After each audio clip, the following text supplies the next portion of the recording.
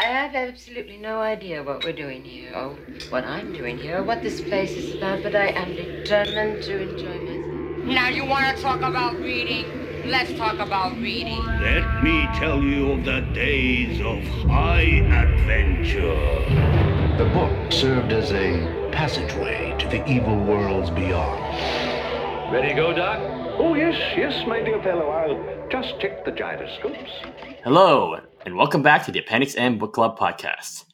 I am your co-host, Hoy, and with me as always is that beturbaned wizard, Jeff Goad. Ooh, here in my conical hat. Indeed. And with us is a very special guest, part of that terrible trio, Luke of the Cromcast. Hey guys, thanks for having me on. Pleasure.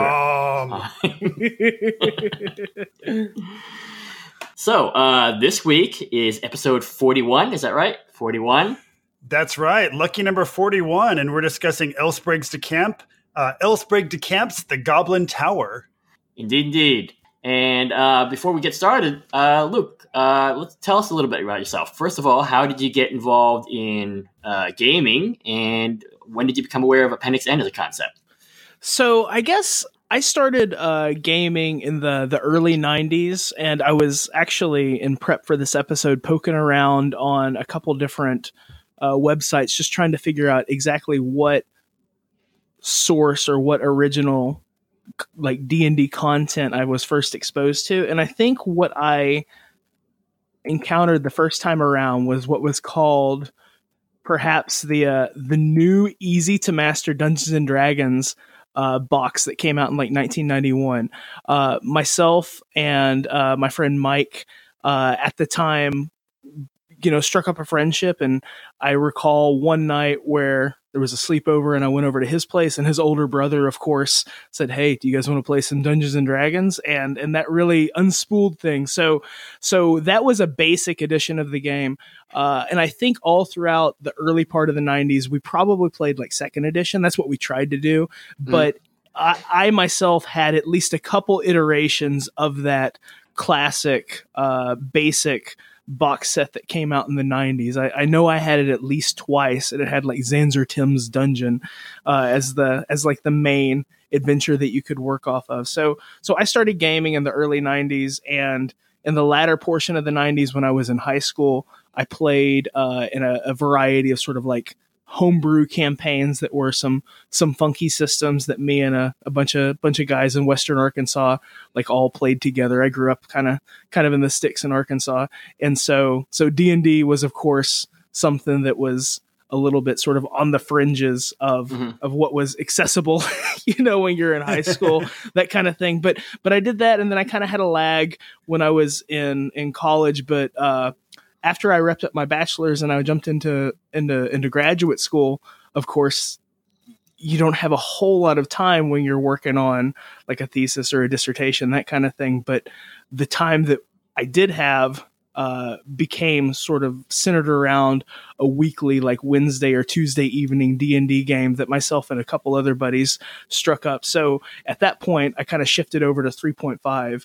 And so that's really the main game that I played. Like we did a couple campaigns that lasted multiple years, and that was a longer form sort of adventure. Right. Now, without being, edition warring, it obviously 3.5 is less sort of sword and sorcery oriented, which is what you guys are known for talking about the most. Right. So how did you get into sword and sorcery and sort of the more classic fantasy fiction?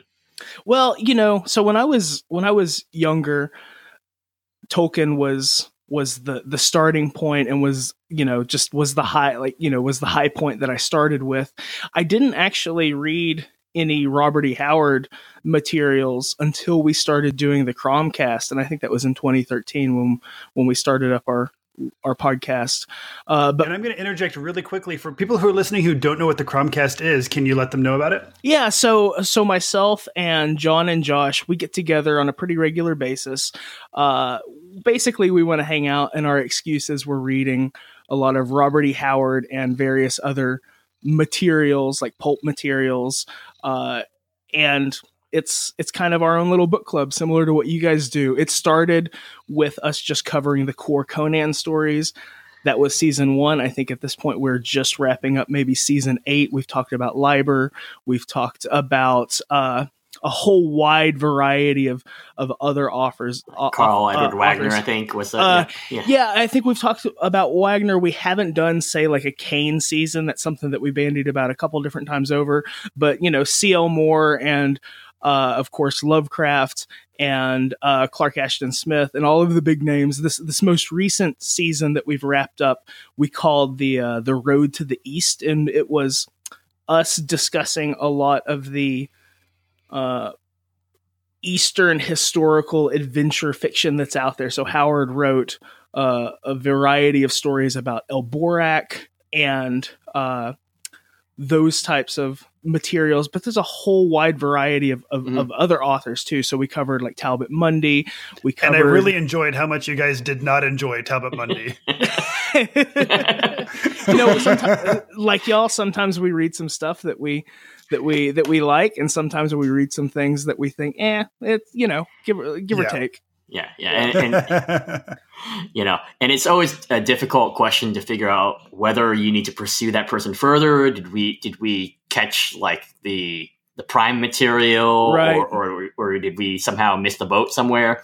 And that's one of those, Yeah, because with Monday, you only read one story, right? That's right. And, so the three of us were all scientists, so we always like focus on sample size. It seems like we always try to like have a little caveat and say, oh, well, we only have like a sample size of a couple stories, so maybe we're missing the mark here. But still, within our experience, it's this or that. So, well, I mean, you definitely have to respond to the text as it is, too. I mean, absolutely. Yeah.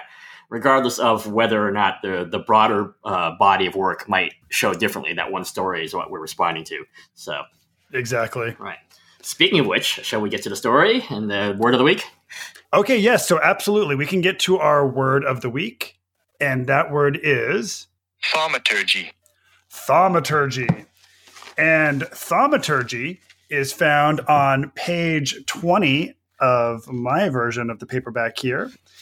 And it says, methinks the main factors in your escape were my thaumaturgy, reinforced by my moral purity, the favorable aspects of the planets, and your own strength and mettle. And thaumaturgy is the performance of miracles. Did either of you have a particular word that really stuck out with you? Or stuck out for you, rather? I have a few that like where he just geese. Geese is one that he used quite a bit, and that's obviously the geese spell. So, but Luke, do you have a word? So when I was first getting into the novel, I was on the lookout for my Hygaxian words, and the first one that popped out to me was falchion, or a term for a curved sword. And I think that DeCamp does a good job of using a lot of terms for armaments and arms and the different weapons that pop up within the story. And of course, the story's rich with a lot of different civilizations and cultural type materials. So that was, I think you could almost just say like DeCamp's terms for weapons might be useful to note here, but later on, once we're introduced to the kist or the chest that's holding the materials, I didn't know what the hell that was, so I had to Google kist and come up with that one. So I think maybe that would be the weird word I had to search for. Speaking of which editions is everybody reading here this week? Yeah, so the edition that I have here is from Sphere Books, and so it's the yellow copy. It says here that it's from 1979. I got a kick out of this.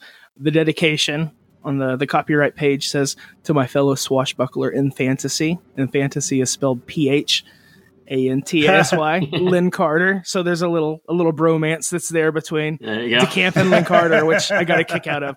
But this is the yellow covered copy, and it's got an image of the goblins barreling out into nothingness as the pillars and the stones are coming down all around them. I always dig the British covers, because they always seem to be a little bit more PG-13 than some of the American covers or stuff. So, and how about you, Jeff? Well, I'm cheating this week. Usually I am very neurotic about making sure that I am reading a paperback that was printed before the Dungeon Master's Guide was printed. However, I did purchase a lot of books from eBay, and in that lot was a copy of The Goblin Tower from 1983. Okay. And I was like, I feel like it's a little nitpicky to, if I already have it in my possession, purchased within a lot, to also go out and buy a pre-1979 paperback version of it. So I resisted that temptation. So yes, I have the 1983 Del Rey paperback that has this covered by David B. Mattingly. Sure. And it's a boring ass cover. It's like 4 wizards with their conical hats, and they're just kind of like standing about having some kind of a meeting. But like it doesn't have a lot of flavor. Right. So Mattingly's always been known as a fairly stiff artist. Okay. So that cover, like here, like at our Half Price Books, consistently, like the Honorable Barbarian is one of the DeCamp paperbacks that you see pop up, and it has that same artist and that same like font style. I guess it's probably at about the same time that book came out, maybe in the first printing. Right. Yeah, 80s fantasy paperbacks really don't have the same kind of sparkle that the 60s and 70s paperbacks had. No, for sure. And this week I'm going to get run off the show because I'm reading it on the Kindle, because they actually had all 3 Reluctant King books in one omnibus edition. And I just wasn't in the hunt at that moment for DeCamp books. Having said that, I actually really like this book, and I'm always up and down at DeCamp. So I'd like to hear your reactions to the book. So, yeah. Okay. Well, yeah. So I guess let's start with you, Luke. What did you think of The Goblin Tower? So I'm excited, I think, most to talk about the D&D aspects of this book with y'all, because I think there's a lot. The narrative itself is super episodic. It's like 10 or 11 chapters. They're all vignettes that are grounded in different civilizations. Our protagonist Jorian is coming into contact with different peoples. He's traveling far and wide across this world. I liked it. I don't think the narrative's super strong, but overall, as I was reading it, almost as not as a homework assignment, I really wanted to read this story, but in doing so, in 2019, it was informative and useful for me to be able to read it and to pick out a lot of the points that, we can see now in like contemporary sword and sorcery and like D&D and, RPG worlds. Mm-hmm. Sure. Yeah. I definitely felt it was kind of a picaresque. So I think obviously it was a very deliberate choice to make these sort of vignettes. But obviously, if you're looking for a strong through line from episode to episode, other than this geese of him having to find this kiss and bring it back to the Wizard's Conclave, it's not, that's not the compelling aspect of it. So I agree that in that sense, if you're looking for breakneck momentum from start to finish, that's not what's happening. Now, one thing that's exciting to me about this episode is usually Hoy and I are just about right on the same page when it comes to our level of enjoyment. But Hoy, I really didn't care for this one very much. Okay. The stuff that I liked about it was absolutely like it's dripping with D&D goodness. And sure. I can't wait for the second half of the episode where we start talking about magic systems, because like you can write a magic system just from this book. Oh, for sure. But the experience of reading all 260 pages of The Goblin King, The Goblin Tower, it was a bit of a slog for me. And especially like he keeps going in these tangents where he will start, the main character will start telling a story to a captivated audience. But like the story will be like 15 pages of him just like telling some story. And I'm like, this isn't even the novel. Like this is just something he's telling people. Why do I need to spend so much time engrossed in something he's telling other people?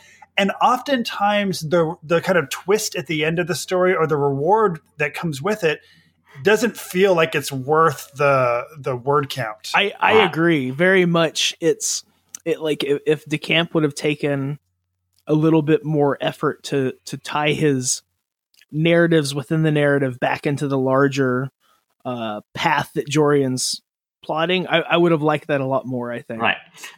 Although a couple points, there's a couple times where he even expressly says that he was trying to tell the story in not an interesting way. Like when he's telling it to the nomads, he spoke with a very like monotone voice and padded the word count.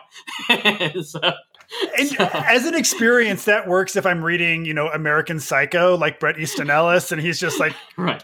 telling us about like his obsessive electronics collection. Right. But when it comes to sword and sorcery, that doesn't fly for me. Well, I guess the reason I like this though is because it feels more natural to what I know of DeCamp than his attempts to do like Conan, for example. Right?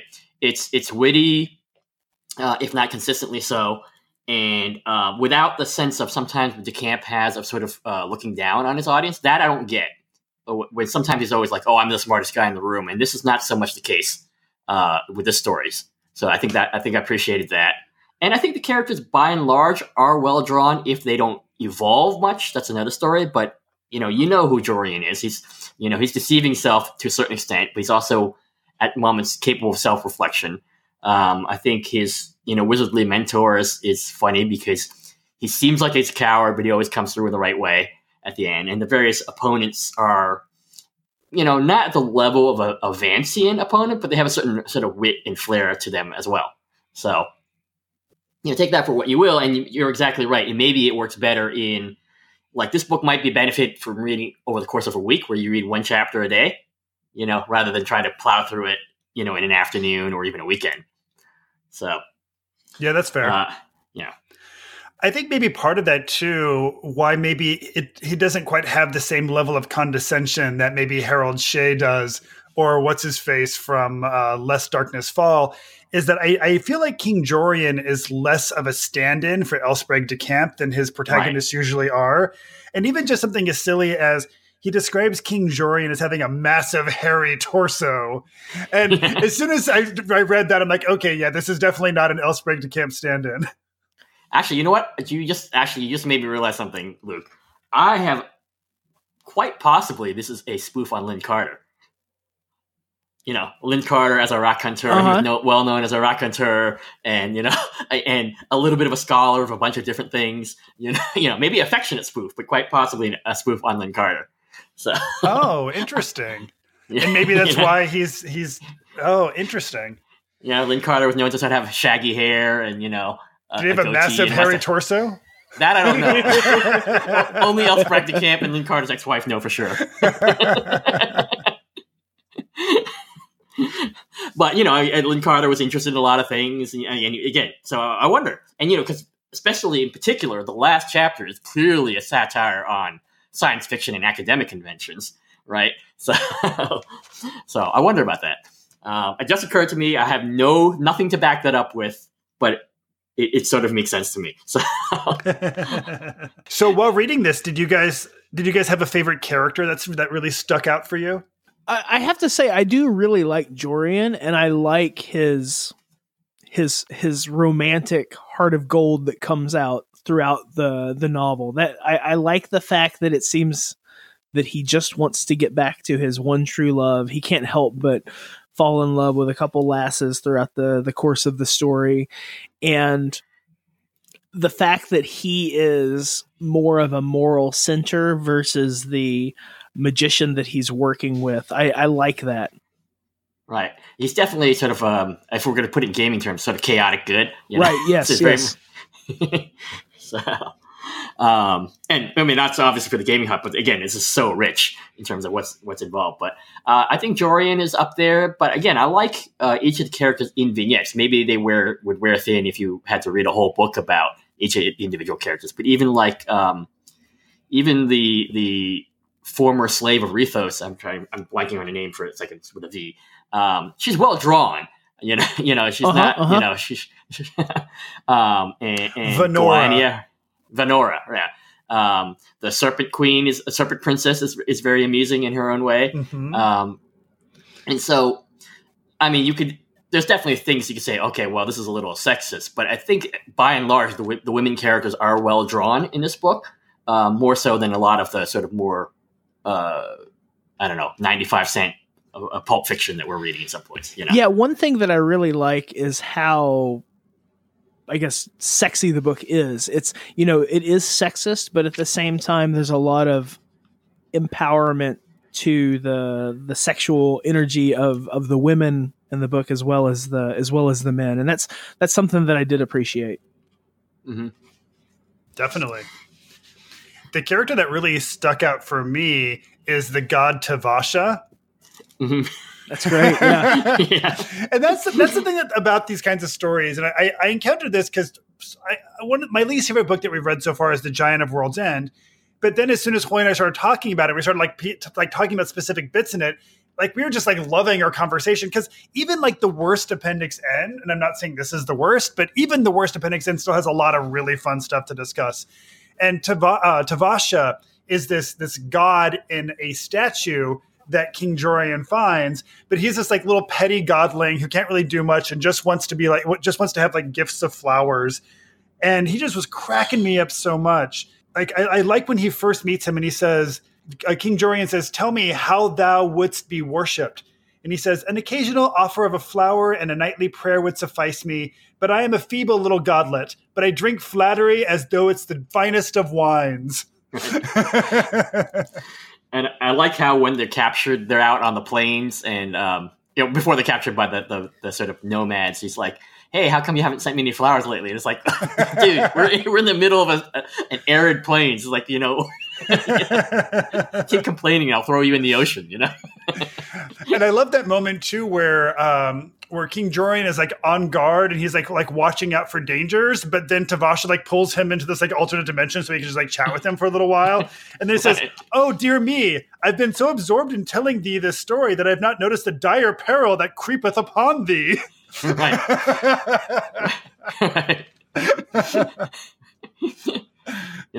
And I love that whole chapter too, because it's like, the tracking elephants, and then and then this whole long Shaggy dog story, which turns out to be a Shaggy ape story about this rise of this civilization. So in a sense, it is a Shaggy dog story, and so you have to have a certain kind of tolerance for that kind of stuff.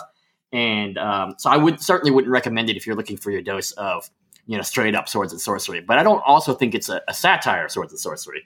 I do think it's it's meant to be high adventure. So in terms of other, we have, as you mentioned, Luke, there's a ton of different cultures. There's some similarities to existing cultures, although there's not a one-to-one analog of anything. Did you feel that the cultural depictions were sensitive is maybe not the right word, but at least nuanced and interesting? Or did you feel that they were kind of, just kind of boilerplate? I guess I would say more boilerplate. That's maybe the biggest sticking point for me about the content of this book, is that it is episodic and also focused on specific cultures from chapter to chapter, and you don't get the way that maybe Sprague gives a little bit of equal treatment to like the sort of sexiness of both the men and the women within this story. I don't feel like there's enough room to breathe for any one civilization to really have much to say in the book. And so I felt like it was a bit boilerplate, and I think that's probably my biggest criticism for the book, is I think that if you would have chopped out about half of those vignettes and maybe stretched them out, like, you could have had a more effective novel. Right. I think he's not, you're right. I think he's not quite as vivid in two opposite directions. Vance in one way, in terms of depicting the weird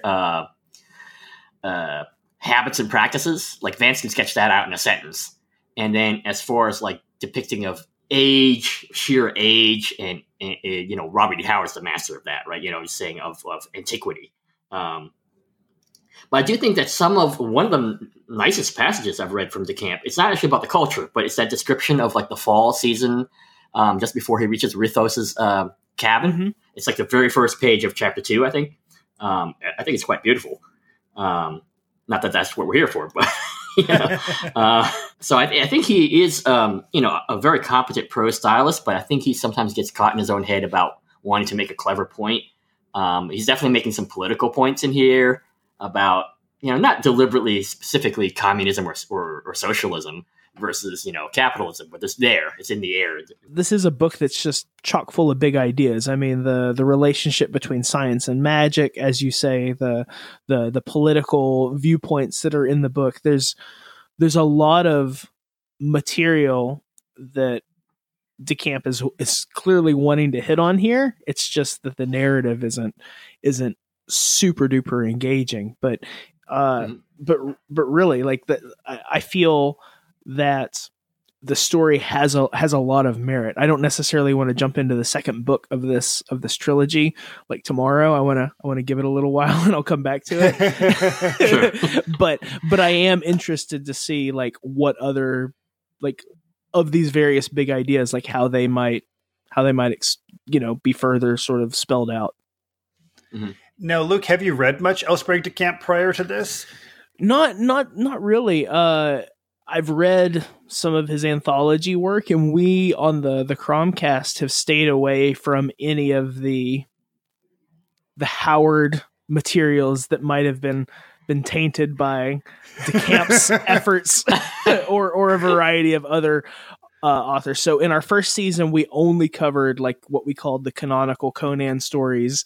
And subsequent to that, we've focused on the core Howard authored text with a handful of exceptions. Like there's some Cormac MacArt and some Solomon Kane materials that were finished off by other authors. Like Ramsey Campbell is coming to mind as someone that finished off at least one of the Solomon Kane stories that we talked about. Right. And Andrew Offutt. Yeah, right. Yeah. And so Offutt's a Kentucky boy. And so we are excited to talk about him. I think Josh and I are as much as the opportunity arises, but we've tried to stay away from talking about any of the DeCamp Howard sort of mashups.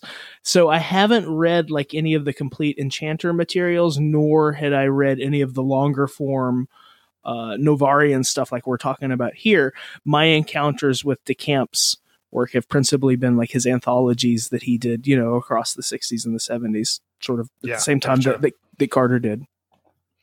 Well, if you guys want to make yourself real miserable, maybe you guys can do a season of the Cromcast where you guys just do the Lynn Carter and Elsbreg de Camp pastiches.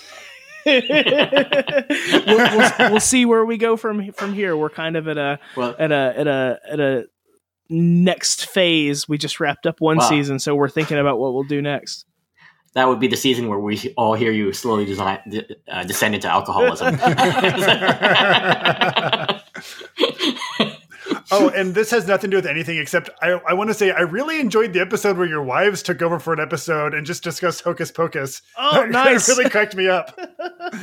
Thanks, man. We got a lot of really good feedback about that. That was kind of a lark, for October we try to do some fun episodes that aren't necessarily tied to our whatever season we happen to be into at the moment. And so this time around, it just seems like we kind of hit a zeitgeist. We were talking about witches.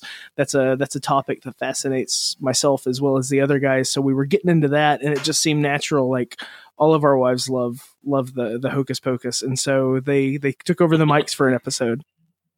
And one thing that I really liked about the episode too is it also just showed me what good friends the three of you are. Because if all of your wives know each other well enough to do that together and have the kind of chemistry that they had together, clearly you all must be just like really good old friends. Yep. So it just kind of really brought that to the forefront. Thanks, man. Yeah, definitely. But let's go ahead and go on over to the side of the conversation that we've all been I think itching to talk about, which is how this game may have inspired early D&D or is inspiring our thoughts around D&D today. So, Luke, is there a place you would like to start this conversation? So I have my little notepad that I was scribbling notes down on, and yeah, I've got 4 pages of ideas. We could do so many episodes on all of the things that there is to talk about in here. Yeah. So I guess the thing that's at the top, and we've kind of hit on this before. Jeff, you mentioned the kind of snooze fest that would set in with some of Jorian's stories that he's relaying to whoever happens to be in the audience in the novel. Like, this book smacks to me of, like, what I wrote here was overzealous world builder DM. Like, this is the idea of having these city states that are so close to one another that you can just jump around to from like week to week and season to season, and you get such a variety of cultures. This is like Forgotten Realms, right? Yeah, everything's there. Yes, absolutely. This is a quick thing, but one thing that cracked me up is he was talking about how there are 6 kinds of kings. For every 6 kings, you have 1 hero, 1 scoundrel, 1 fool, and 3 mediocres. So I'm like, great, roll a d6 to find out what kind of a king your kingdom has. The camp provided us with a random table for random kings right there. Yep, yeah. I was definitely struck by how Jorian was clearly either a bard or a multi-class character, right? Because he had thief skills, he was a competent but not great fighter, and he could sort of, I don't know if he was enthralling people or just boring people with the stories, but nonetheless, he was sort of like a sleep spell, right? Or a charm spell. Well, there's a moment too where he talks about his skills, because he says, I gathered a squad of the most unsavory rogues in the 12 cities. A cutpurse, a swindler, a forger, a bandit, a founder of cults and secret societies, a smuggler, a blackmailer, and 2 burglars. I kept them all in luxury whilst they all taught me their tricks. Now I can scale the front of a building, force a window, pick a lock, open a strongbox, and, if caught in the act, convince the householder that I am a good spirit sent by the gods to report on his conduct. That is beautiful. I love that. Right. And he's not the best at anything, but he's the second best at everything, right? So it's clearly like, the D&D multi-class. Although he could perfectly be played in DCC Lankhmar with, for example, a thief with the martial training benison, or likewise a warrior with the skilled in the criminal arts benison, if that was how you wanted to do it. So he definitely has that feel too. Agreed. And I know I'm famous for going off about how I don't think clerics belong, but I'm actually starting to even kind of feel like I don't think thieves belong either, because really, all of these adventuring skills, you're just an adventurer. You have thieving skills, you have fighting skills. Jorian's got all that. Conan's got all of that. We talk about how Conan is a warrior or a barbarian class, but really Conan can do any of the things that the thieves class can do. And I can guarantee you Conan is not multi-classing in thief and barbarian. He's just fully leveling up and being Conan. Right. So you're right in there in the Tim Kask camp. Totally. I feel like there's really just adventurer and wizard, or your two classes. True. I guess it's the obviously it was very clever to think of the classes, because if it's the differentiation or giving yourself a mental picture, and now it's become hardened in stone, right? Over the last 40 years, a rogue is this type thing. They're sneaky, they never wear armor, and they let the dumb meat shield take up the brunt of the fighting, so and so and so on. Yeah. Even when there's clear counter examples, like, Elric being a wizard who's, a mighty swordsman when he's not, when his drugs are working for him, and he's, Well, I don't mind giving a wizard a badass sword and letting him kick butt with it. Not only does Elric do that, but Gandalf is a great swordsman too. Surely. And obviously, as much as Mouser is a thief archetype, he's also, quite a skilled swordsman, and he's got a little bit of wizard in him. Sure. And Athgorkan, the lich who gave Kothar his magic sword, was also at one point the greatest warrior that ever lived. Right. So, and I guess, there's that's in the D&D system. And obviously if you're doing point build systems, and it's just a issue of level cap, but again, we're more of a D&D as such than talking about, say, RuneQuest or GURPS or stuff like that. So that's maybe a digression. Sure. Now, Luke, I want to hear about your thoughts about the magic system as presented in the Goblin Tower. And I'm curious, how D&D is this? Do you think this magic system is? I don't necessarily think that the application of magic within the novel is super D&D, because it seems like magic is fairly unreliable, at least with our our main magician that's friends with Jorian.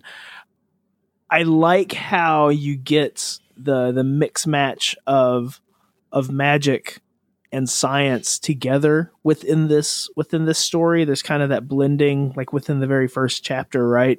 And then you kind of get the same sense at the end of the book with the academic stylings and the scientific meeting of the various magicians coming together. So I like the factions, and I like the structure, or sort of the society of magicians that we see here, but the spells that are thrown out aren't, what am I trying to say? They're not like journeyman spells. Like there's not a lot of magic missile or effective detect magic type stuff that's going on here. Totally. Or like the invisibility spell is essentially useless. Like that's one of the great things where all the wizards are talking about how, like, because the invisibility spell turns all of your skin and your ligature and everything else invisible. But in order for it to really work, you also have to turn your eyeballs invisible, which makes you blind. So if you want to be truly invisible, you have to be blind, or you can just be a pair of floating eyeballs. And the dispel magic, of course, goes disastrously awry at the end, obviously. Yes. Counterspell, yeah. There's some things that are clearly, I mean, it's not unique, but the D&D rope trick spell is right there in the very first chapter, right? But then he ends up in our modern world, like on a Pennsylvania highway, essentially. Totally. The geese is there, but it's actually kind of like, it's not exactly clear. It's not like he necessarily feels like magical pressure working on him, but he just stays on this quest anyway, and so you're never quite sure if it's just like actually he just feels like a sense of obligation to Carador or friendship to Carador, just keep on doing this thing. But there's a couple things I thought also, again, you were talking about the magicians. They're actually quite well differentiated, right? Each magic user, like Rithos, the sword magic, the swordsmith, he's quite burly, but he's an incredibly powerful magician, in terms of building these swords. And they're all sort of like very hyper focused on the thing that they do well. And so that's all he wants to do is build swords, right? That's a good point, Hoy. I didn't think about that, like, as I was reading it, but now it seems, we get these cool characterizations, even when they're at the tower in the last chapter or two, there's the introductions and the quick references to who's who. Right. And like that one guy who's a con man who does like the bait and switch with their money. He's like, oh, I only have a farthing left. I don't know how I'll eat tonight, but let's go have dinner anyway. Totally. Yeah, I feel like this magic system isn't super D&D. I agree with you guys. Magic being unreliable, which is very DCC, but it is not D&D. Also, one of the things is that, and this isn't D&D or DCC, and it's something that I really like, that if and when I ever create a rule system, I'm going to do this. But I like how magic actually just saps you of your energy. And you're just exhausted when you cast it. And it's not just like you have a thing memorized and then it goes away. It really is like it's feeding off of your own power. And there are all these moments where like we have wizards who are saying like, oh, I can't cast any spells. I've already cast 2 today, or I flew all the way over here, so now I won't be able to cast a spell for a few days. Mm-hmm. Right. And that's more like, say, RuneQuest again, or GURPS, where you have, magic points, but literally in GURPS, it's fatigue points. Yeah. So which I think makes even better sense than magic points. Right. I want to see that coming right off of your strength and dexterity scores. Right. And to an extent, DCC allows that when they do the spell burn, right? Is to, at first that's fine, but if you really want your spell to be truly powerful, it's going to take a lot out of you. And also, I should mention the other candidate for word of Hygaxian word is a conclave, right? Conclave. The 998th conclave of wizards. Right. It's the whole goal of this is to go to this conclave, which is, again, not too different from an academic conference of the late 60s. People nodding out, going to the bar to skip the keynote, And I imagine, Luke, you would have some experience with that as a scientist too. So. It's true. I'm going to a conference day after tomorrow. It's going to be a lot of pulling on your beard and falling asleep in the back of the room, I'm sure. But also in some ways, the magic system presented here is also very Gygaxian, because also there's all this talk about how, oh, my arms are tied up. I can't. No spell worth its salt can be cast while your arms are tied up or while you can't speak. And he also wanted to cast like a lightning spell at one point, I think. And he said, but I only have enough ingredients left over for one. So in that sense, those things I think are very much in tune with the kind of magic system that Gary Gygax saw in writing AD&D. Right. But who really used magic ingredients? And no, I don't. I think people rediscovered it, but I don't recall playing it that way back in the day. Sure. And maybe we just kind of like it was just too much information for like a preteen mind to absorb. Yeah, and at least with me, I wasn't necessarily wanting to play a super science-y magician when I was 12 or 13 getting into D&D. You were wanting to do something crazy and bombastic, but it seems like here the magic that's laid out is grounded in alchemy and attempts at like scientific structure. Right, and that's clearly DeCamp's. I guess he was trained as a physicist, or certainly an engineer. So that's that part of his mind. You just won't let him let go of that kind of stuff, based on at least all the solo stuff that we've read of his. Right? I mean, the Harold Shea stuff, and obviously there's no magic unless darkness fall. Although some people think the protagonist is a magician. But that's, I think, part of the reason why I think DeCamp is so interesting to read in the through the lens of the Appendix N. Is I think DeCamp is constantly trying to find systems and how these supernatural things work in the worlds that he's building, which lends itself really nicely to this idea of creating a rule system for a bunch of geeks to sit around and reenact and like create these stories together. Right. And I mean, that's what he was. I think he was a nerd made good in some senses, Yeah. And I think that one of the things that's kind of cool is about the way magic is portrayed in this is, oftentimes in the Appendix N, warlock and wizard and magician and necromancer, they can all kind of be used interchangeably. Here, it really feels like it's a world in which, yes, if you can perform magic, you can perform any kind of magic, but the kinds of magic are different. Divination is different than sympathetic magic. Sympathetic magic is different than sorcery, and sorcery is different than wizardry. Because they talk about how like sorcery is the summoning of spirits to do things that you want them to do, and wizardry is like the memorization of spells. And these are all very different ways of practicing magic, but you're not limited to just one. It's not like in the new versions of D&D where you have to be a sorcerer or a warlock or a wizard. You can do all these things, but like you also kind of tend to focus more on one than the other. So, right. So the thoughts occurring to me here too, though, like our character Jorian, he is a jack of all trades, but a master of none. Like we're not seeing that with any of the magicians within this book. Like all of them try to at least be experts, whether or not their spells fire off all the time, but they are fully committed to whatever that class or that subclass is. Absolutely, because one of the big thing about wizards in this book as well is it talks about how the wizards in the Goblin Tower, they study for years to do this.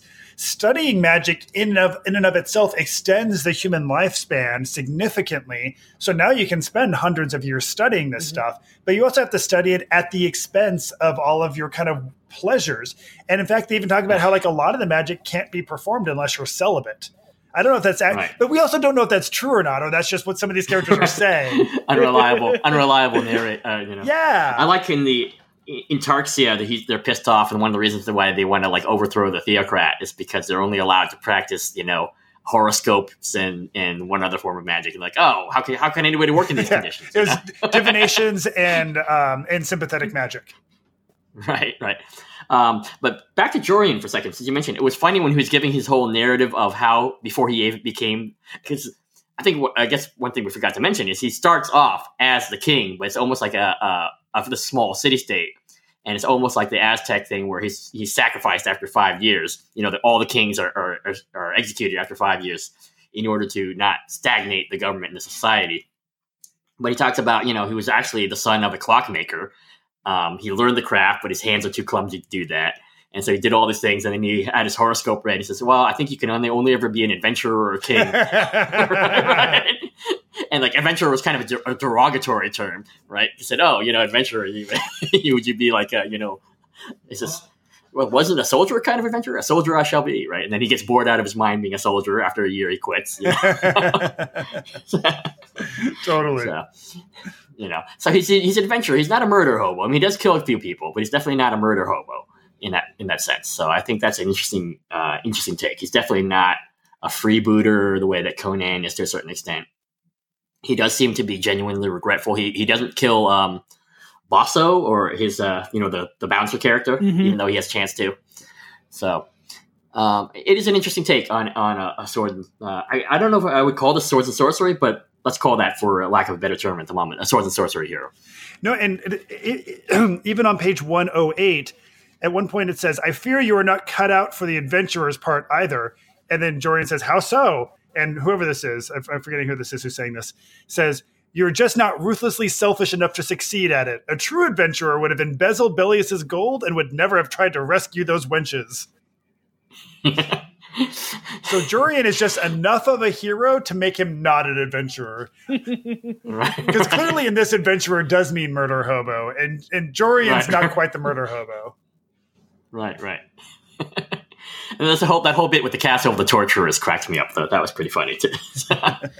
Yeah, so the idea is that DeCamp wraps up into each of these cultures and these little vignettes. It's great. Like the Executioner Island Castle Club world is just a perfect setting to drop into a campaign.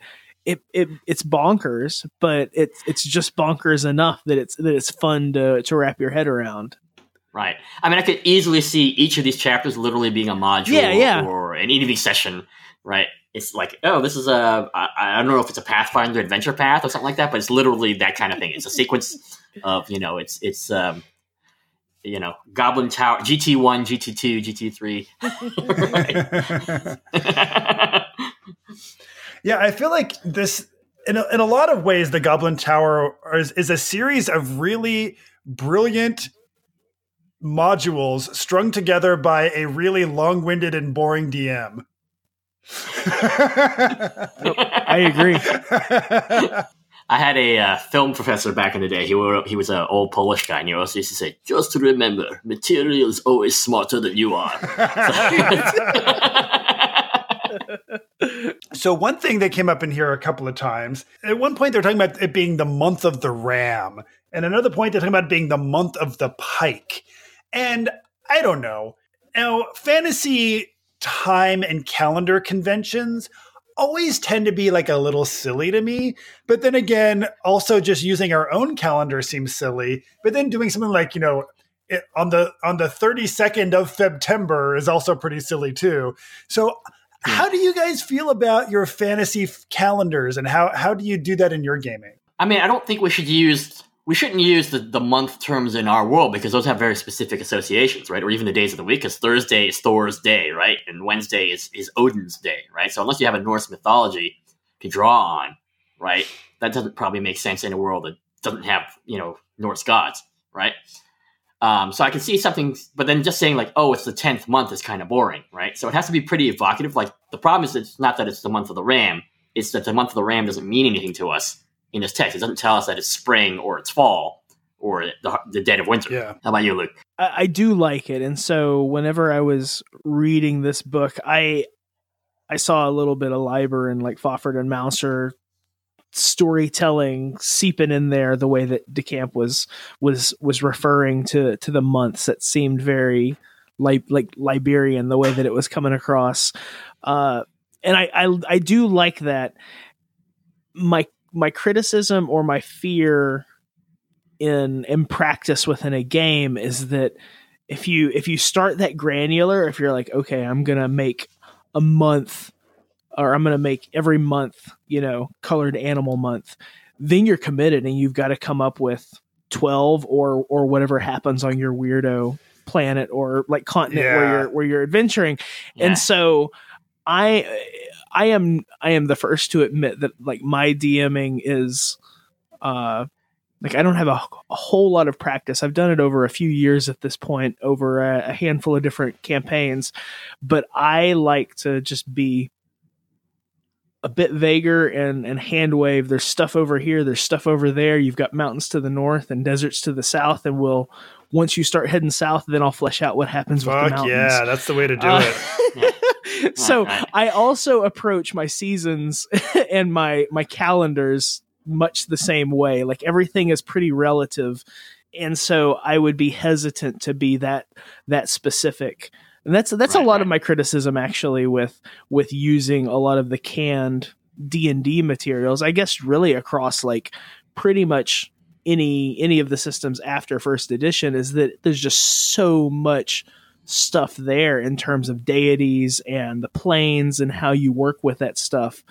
It's, I mean, you can feel boxed in. Yeah. I know people like that. A lot of people like their D&D that way, but with me, I want less is more. Well, I think something that first starts off as kind of a crutch to help people kind of get creative, stops being a crutch and starts to kind of become a prison. And I think that's the rule that's the case with settings. That's the case with rules. I think people find a lot of initial comfort in kind of like using Pathfinder as an example. You know, if you don't know what happens when your character falls into the water and you feel uncomfortable making that decision on the spot, with Pathfinder, you can turn to page 271 and take a look at what the rule on that is. And if you're not doing it right, there's at least two people at the table who are going to correct you and tell you how it actually works. Right. Well, we're going to get a citation as to the fact that you got the wrong page. Exactly. I would say I'm of two minds on this.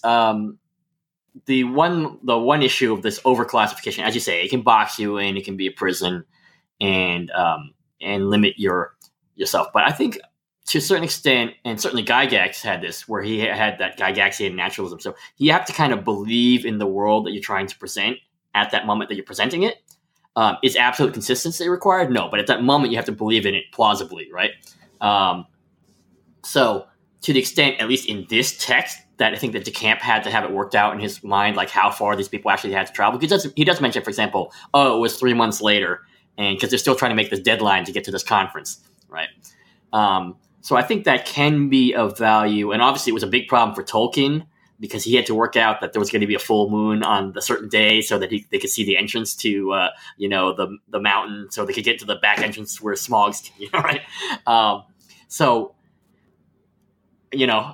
I guess where it takes you, but even if you're doing all this as a GM, to kind of make it invisible to the players, I think is kind of more useful than trying to like foist it upon them. So, but having said that, I'm just I mentioned I was running a Yunsuin game, and one of the to you, Jeff, the other day, and one of the things I was very adamant about was like, hey, right now it's the monsoon season, so you're not going anywhere without some adequate present. You're not getting out of this town. You're stuck in here. There's plenty to do. So, you just can't just hop on a ship and get out of here. Yeah. Right? And if you want to go into the jungle, by all means, but you're going to be rainy and miserable, right? So you can do whatever you want, but I'm just letting you know that nobody actually does this kind of stuff. So I like the effect of like bringing in weather, but it's usually more a thematic issue. I'm not like literally keeping track of I don't have a chart printed out for the whole year of like weather. Sure.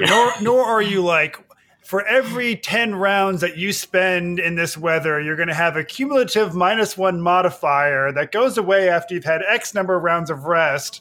Like you're not doing that either. No, not every 10 rounds, Jeff. It's every 12 rounds. Exactly. So I think this is kind of a good time to start wrapping this up. And I guess before we do, let's just kind of go around and do some last thoughts. I have a very brief one, but one of my last thoughts is I love that in the Goblin Tower, goblins are just another word for demons. And I love this idea that just because you're playing D&D and your players think they know what a goblin is, doesn't mean that in this other kingdom, but the people there called goblins might be demons. Right. Yeah, I think one thing that I would say too, and again, I'm not a super DM. I'm a fairly low level DM as far as how I see it. But like in the Bourbon and Barbarian stuff that we've done, like in our first campaign, the guys were exploring like the environs of the keep on the Borderlands, and so I was pulling from like I think New Big Dragon Games or something has a publication called A Creature Compendium, and it's just an awesome like OSR monster manual. You can get it for like $2, and in that there's a funky poison-toothed like mountain lion, and it's called like a Jatabi or some impronounceable name, but we described it as a long-necked weasel cat, and from there on, like that's how like the party referred to the long-necked weasel cats. Like that's what they were, and they were able to like they kind of named it. That's Right, perfect. right. I mean, just the way that we have a lot of vernacular here about, I guess I would imagine, especially down in, any sort of rural areas, like in Arkansas or wherever, you know exactly this kind of deer from that kind of deer. Yeah. A mountain lion's got a local name, And I've got a quick question for you. Before we started recording, I had confessed to you that although I love the Cromcast and listen to it all the time, I don't listen to Bourbon and Barbarians because I actually don't like actual play podcasts. But I'm curious, what system do you guys use for Bourbon and Barbarians? So I guess simply stated, we use the Rules Cyclopedia for our Bible of all things rules. But I found a couple shorthand like OSR documents that help for quicker resolution of the things that are essentially skill checks and the like within the more ladder system. So we're doing a really boiled down sort of basic game. And to this point, we've played across a couple different campaigns with relatively low level characters. Like we've never exceeded like 4th level. And in both campaigns, the characters, we kind of ended with a dire situation that honestly the characters probably didn't make it out. we just wrapped it up. So I've never had to deal with higher level magic or the complications there, but we're playing a BX type game. Very cool. So we are just about out of time. Luke, thank you so much for being on the show. It's been a blast having you on here. Man, thank you guys for having me. This has been great. It's been great. Do we have any good blackmail material for your fellow co-hosts when we have them on? Speaking of which, recuse myself. Speaking of which, our next 2 episodes, episode 42 will be on Robert E. Howard, Elsbreg de Camp, and Lynn Carter's Conan the Wanderer. And episode 43 will be on Fritz Leiber's Swords Against Wizardry. Hoy, how can people get a hold of us? If you want to email us, it's at appendixn@gmail.com. We're on Twitter at appendix_n. If you like our show, please rate us on iTunes or your podcaster of choice. It really helps people find us. And we really are interested in feedback, so let us know. Heck yeah. And Luke, if people want to track you or the Cromcast down, what's the best way for them to do that? So our materials are at thecromcast.blogspot.com. That's the easiest way to just access all of our materials across the years that we've been doing the content. I think I said before, I think we've got 8 seasons in the bag. So we're at the point where we're starting to put the older seasons that have dropped off the feed just on a Google Drive. So if you wanted to get like all of season 1, like the Conan materials, you can just hop onto Google Drive and just download all of the episodes at once just to mainline them. And we've got a lot of stuff that we've put out over the years. We just more or less we're looking for an excuse to get together and talk and have fun. so there's the great thing about these old materials. I mean, you guys know it, like you're doing. The idea here for the Appendix N book club is just killer. Like there's so much good stuff to read nowadays, but just going backwards, there's so much good stuff that we can get exposed to also. So you're just not at a loss to find good things to talk about. Well said. All right. Well, that is our episode. Thank you, guys. See you in the stacks. Read on. The library is closed.